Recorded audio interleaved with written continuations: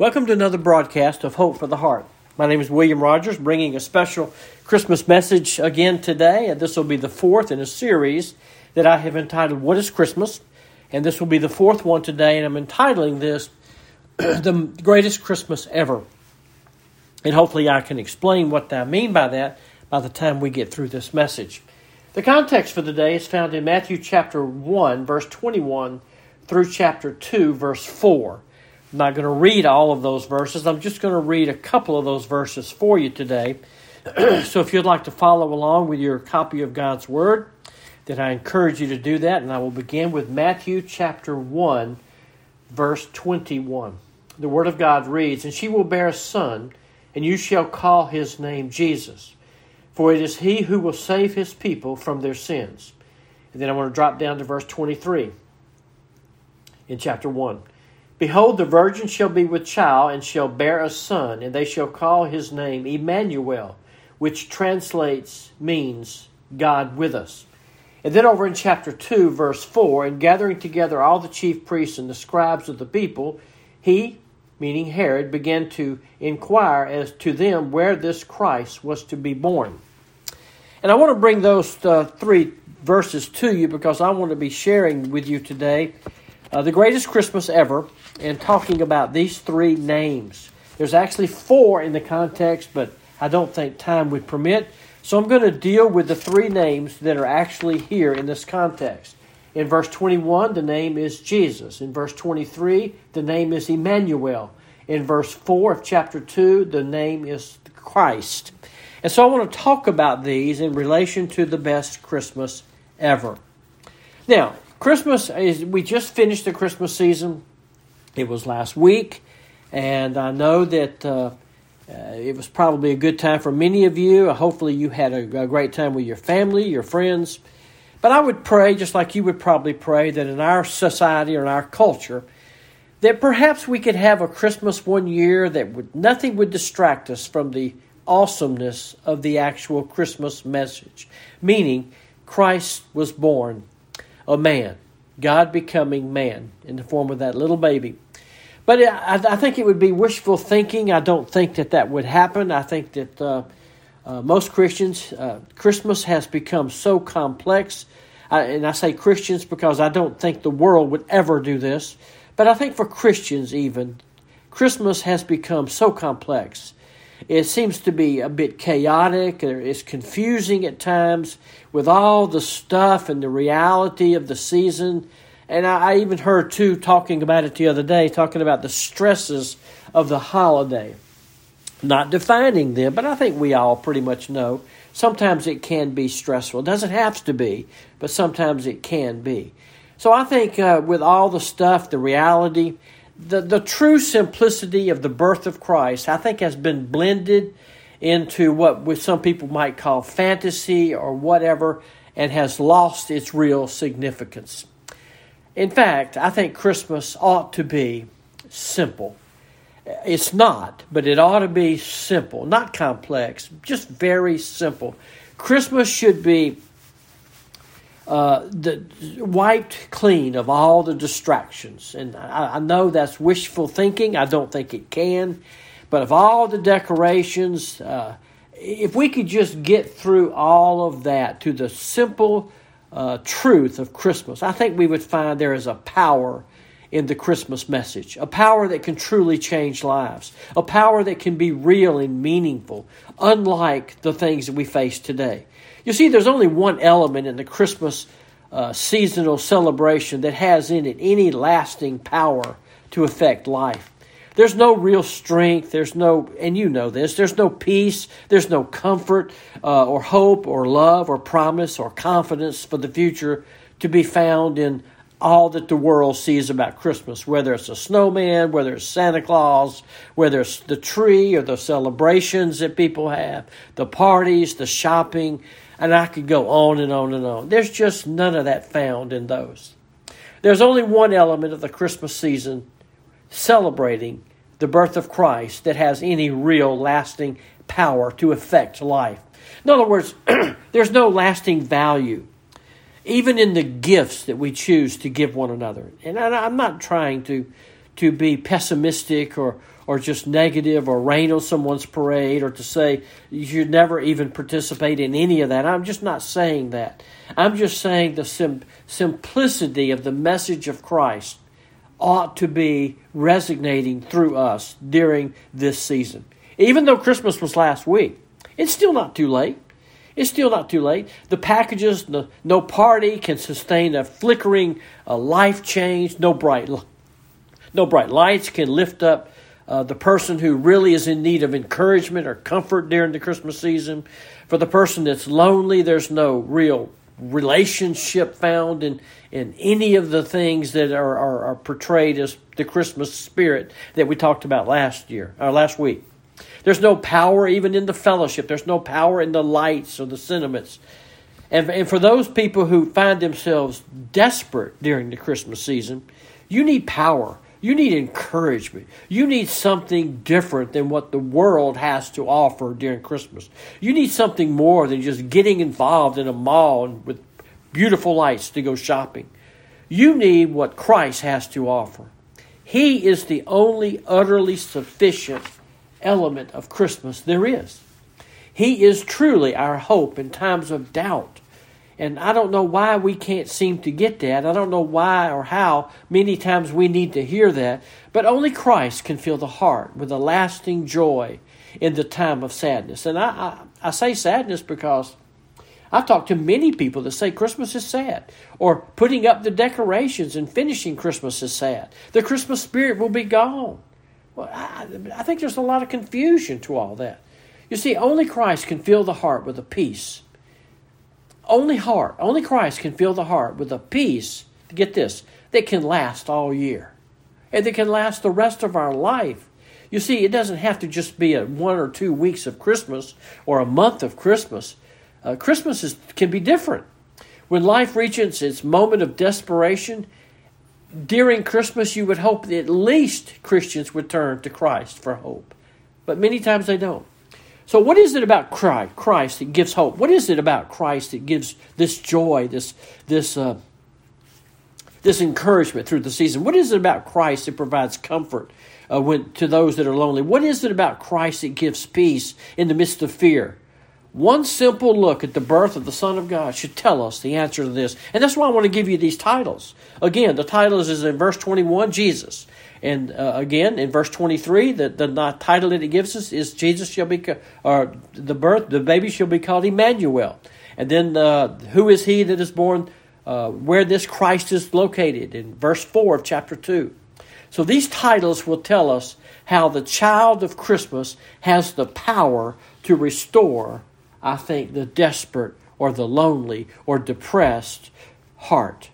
So I wanted to cover these one by one. I'm not going to take a whole lot of time, but the first name is Jesus. We looked at a little bit of this in some of the messages, but verse 21, she shall bear a son, and you shall call his name Jesus. Why? And it gives the reason. It gives the very reason. This should be the very focal point of our season, because it is He, Jesus, who will save His people from their sins. That ought to be the message of Christmas. Not shopping, not lights, decorations, not all the other stuff. But the simplicity in that is given to us right there in verse 21. And you shall name him Jesus. Why? Because it is He who will save His people from their sins. Jesus, He gives salvation to His people. So if you're listening to my voice today and you're a Christian, it's Jesus that provides that salvation for you. Jesus gives salvation to His people. He saves them from their sins. Down in verse 25, when He was born, it says Joseph called His name Jesus in obedience to the divine command. You see, the name Jesus, I think it's, I actually got this from Josh McDowell years ago. That's even a name I haven't referenced lately. One of the big leaders of Campus Crusade for Christ. It said this about Jesus. It's the sweetest name the Savior knows. It's Jesus. And from an earthly viewpoint. And in fact, it's used over 700 times in the New Testament. It's from the Hebrew word Yeshua or Joshua, depending on how you say that. It means Yahweh of the Old Testament or God. And it means God will save. And that is really what the name Jesus means. And we see that throughout the New Testament, especially in the Christmas story, when we're at least brought to our attention the verses that relate to the Christmas story. Like Luke 2:11 says, He would be born a Savior. Mark 10:45 says, the Son of Man has come to save. Luke 19:10, He has come to save. Ephesians 1, Paul's writing, we'll skip out of the Gospels for a second. In Ephesians 1:7 it says, in Him we have redemption through His blood, the forgiveness of our trespasses. Colossians says pretty much the same thing.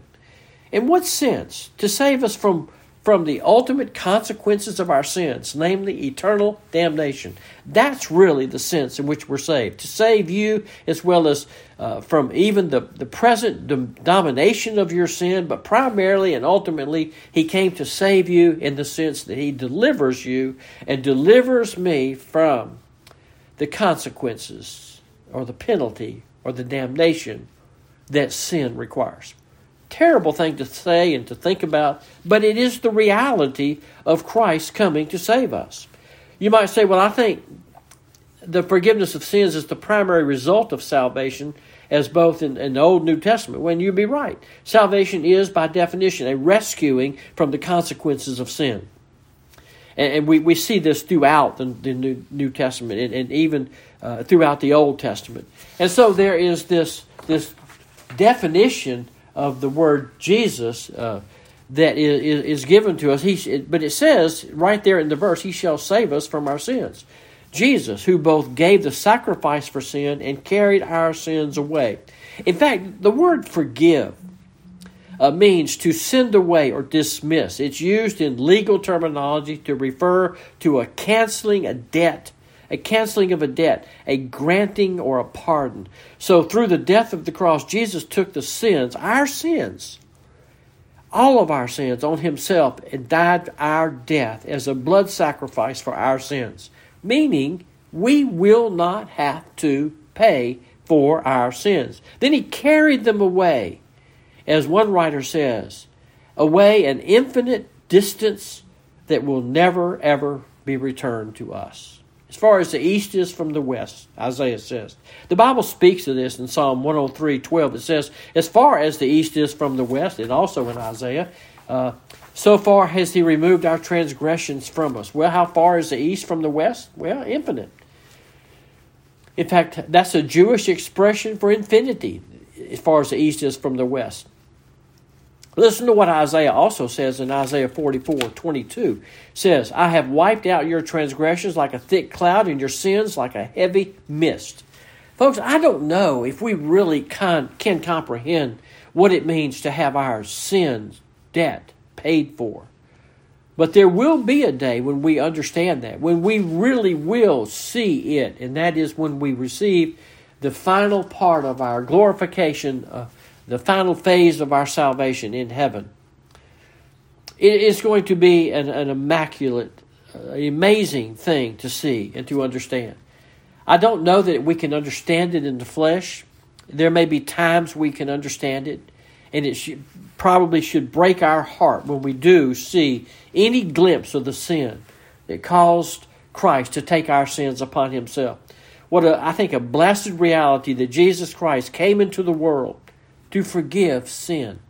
I don't know how we could say that one phrase enough times to where we could understand it. But it doesn't mean we won't commit sin. We do. It doesn't mean that sin won't have harmful effects in our life. It does. It doesn't mean that if we sin and make a bad choice that affects our life, we're going to have an easy out. No, it doesn't. But what it does mean is that we will never pay the ultimate penalty for sin. Think about this. It's been paid. We will never die eternally. We will never spend a moment in hell. We will go from this life into heaven. No matter what sin a man or woman creates, as a Christian, it's been paid for. And that is not a permissive kind of thing allowing you to sin more. It's not. So, in that there is the fullness of joy. You don't need to fear that your difficulty is God's way of making you offer the full atonement of your sins or iniquity. Not so. No matter what goes wrong in your life, no matter what is not there, no matter how depressed, no matter how desperate you are, no matter what your heart is feeling, Christ really has done what He needs to do to fulfill to give you the joy that's can be in your heart. Now, the second title is not Jesus. The second title is Emmanuel, and it's found in verse 23 of Matthew chapter 1. It says, "Behold, the virgin shall be with child, and shall bear a son, and they shall call his name Emmanuel," which translates God with us. Now, I had someone the other day, I heard them say that God with us, what does that actually mean? I mean, God, does that mean Christ in us? Well, yeah, it does. This is one of the great, great titles that he bears. "Behold, a virgin shall be with child, and shall bear a son, and they shall call his name Emmanuel," which translates God with us. So in other words, he is not only Jesus, he is Emmanuel. And to see that at this time of year is to see a great reality. Man, wouldn't it be great if all the Christians really began to see the real significance and the meaning of just the names, these 4 or 5 names in this section. There's some I'm not giving you. I'm only giving you 3. That's why I say 4 or 5. But if we could just see that, we would see so much. It would be a great reality to see this. To understand what it means when you say Emmanuel, God with us. Well, what does Emmanuel mean? It means God lives among us. Not that we have to see him, but God does live among us. It means God became a man. God will be present with his people. The child of Christmas is Emmanuel, God with us. That child that was born that day, though fully human, as a fully human baby, was also, now I know this is going to be strange, especially if you've never heard this, but God, he's fully God. You see, Jesus, that baby, when you look at him, is just as much man as if he had never been God, and just as much God as if he had never been man. He is the God-man, the God person. In the Old Testament, the presence of God was in the tabernacle. We saw that clearly going through Exodus and Numbers and Deuteronomy. The presence of God was in the temple later. And now in the New Testament, the presence of God is in the body, in the person of Christ, meaning God with us. You see, if we could just get this, ladies and gentlemen, this is a great Christmas truth. And like the term Jesus, Emmanuel is a powerful Christmas truth. What does it mean? Listen to what it means when you, I guess you could, I hate to use this word because somebody may not know what it is. When you extrapolate its significance, stretch it out, bring it broader to another meaning.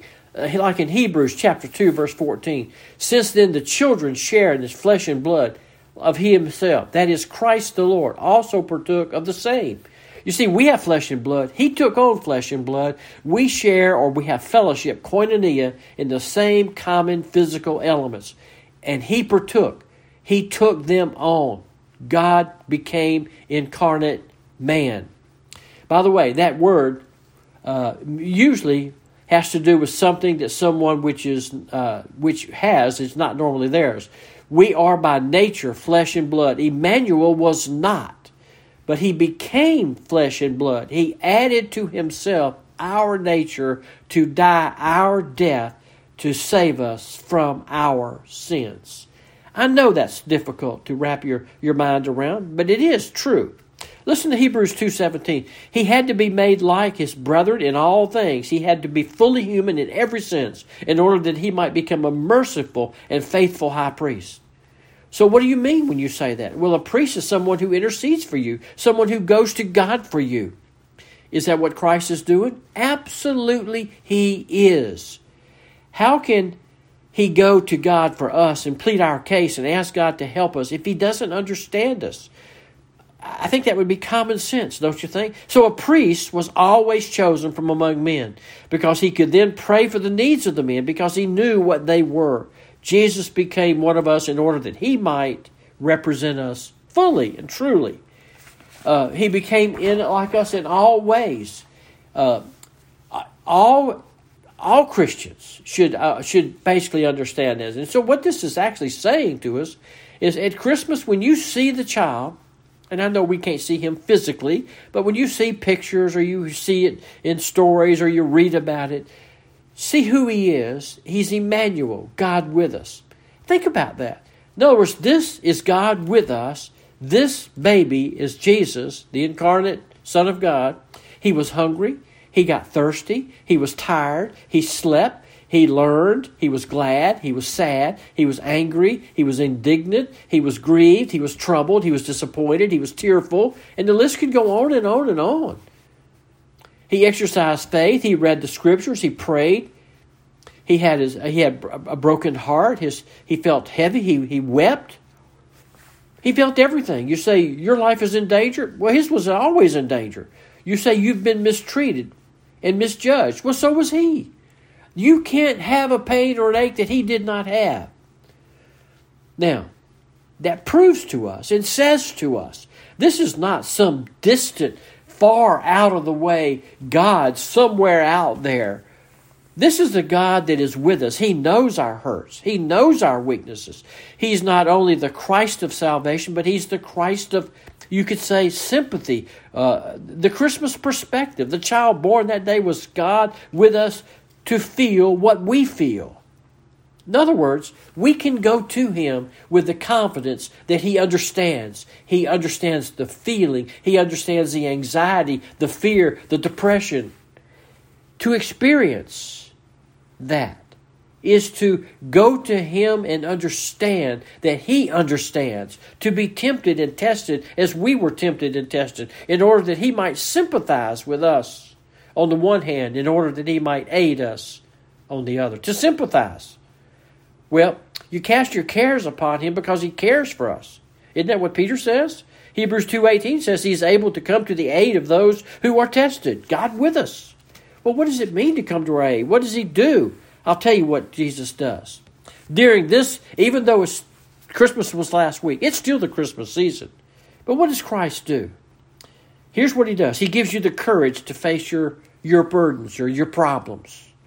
He gives you the wisdom to understand your burdens and your problems, your loneliness or your depression or your anxieties. He gives you the strength to endure your personal problems, your anxieties, your fears, your insecurities. He gives you the faith, listen to this, to trust Him. He gives you the faith to trust Him for the rest that is available from these anxieties and fears. Listen, there's nothing in Christmas that's going to give you that. There's no Santa Claus can give you that. Not having the best tree or the best decorations on the block. Nothing's going to give you that. Only Christ can give you that. Now I want to look quickly at the fourth title. The fourth title is found in verse 4. And again, I'm skipping one that's king in verse 2. But I want to look at verse 4 of chapter 2 of Matthew. And gathering all the chief priests together and scribes and the people, He began to inquire of them where the Christ was to be born. You see, this is another familiar term. The Christ is just a term that means Messiah. That's what, when it says the Christ, He means Messiah. Where is that Messiah to be born? It's the same thing. The Hebrew and the Greek here are very similar in this. It means the anointed one, God's special anointed one, and it reflects His right to rule, His right to have authority and sovereignty as the promised Messiah of God.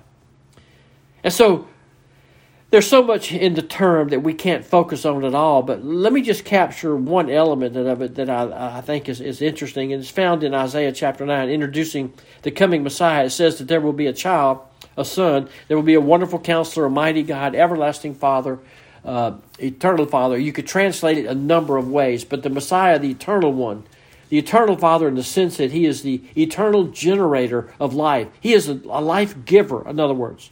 Who is this Messiah? Who is this the Christ? He is the life giver. And that certainly is the intent of John 1. In Him was life. All things were made by Him. Without Him, not anything was made at all. That's the Gospel of John 1:1.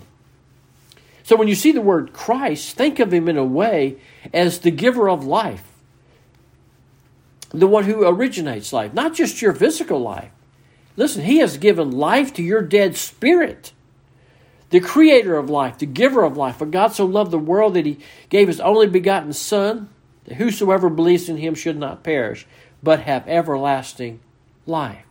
The creator of life. I am come that you might have what? Life. John says this in John 11:25 and 26. John 14:6. I am the way, the truth, and the life. No man comes to the Father except through me.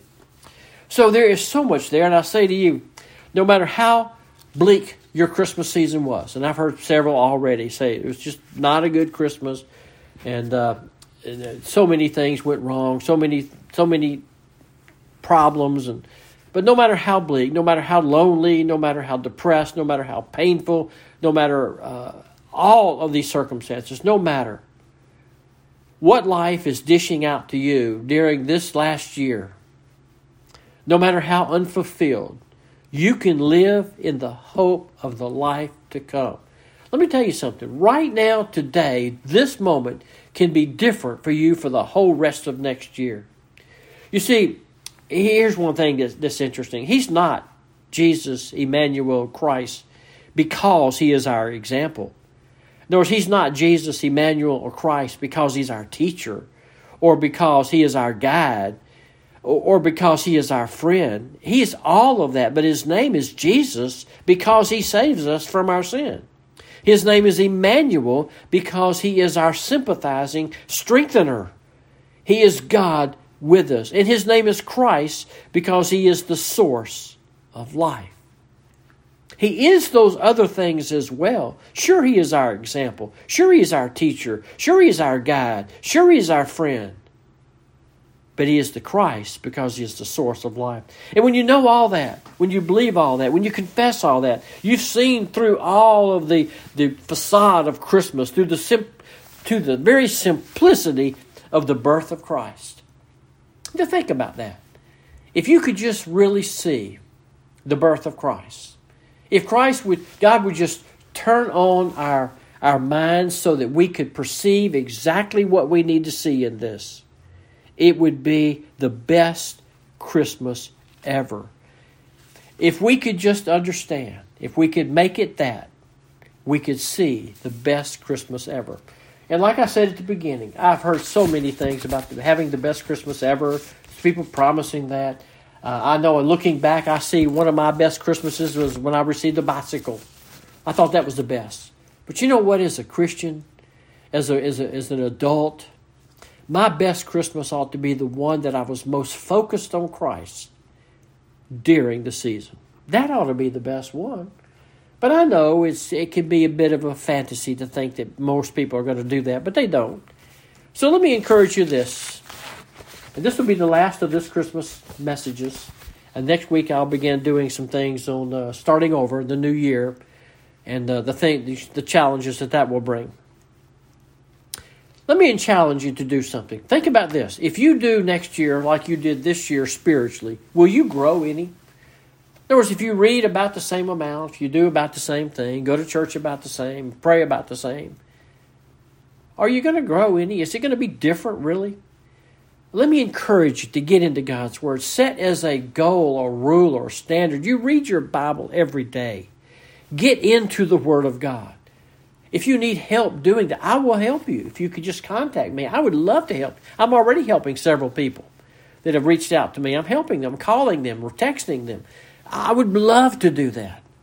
But you would have to take that step. Do not determine in your heart you're not going to go one day without reading at least one verse of Scripture. It will make a difference in your next year.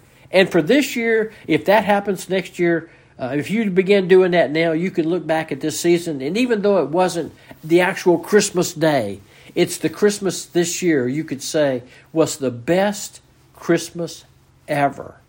Thank you so much for joining us. For now, this is William Rogers, and I thank you again for listening, and I encourage you to get in and stay in God's Word.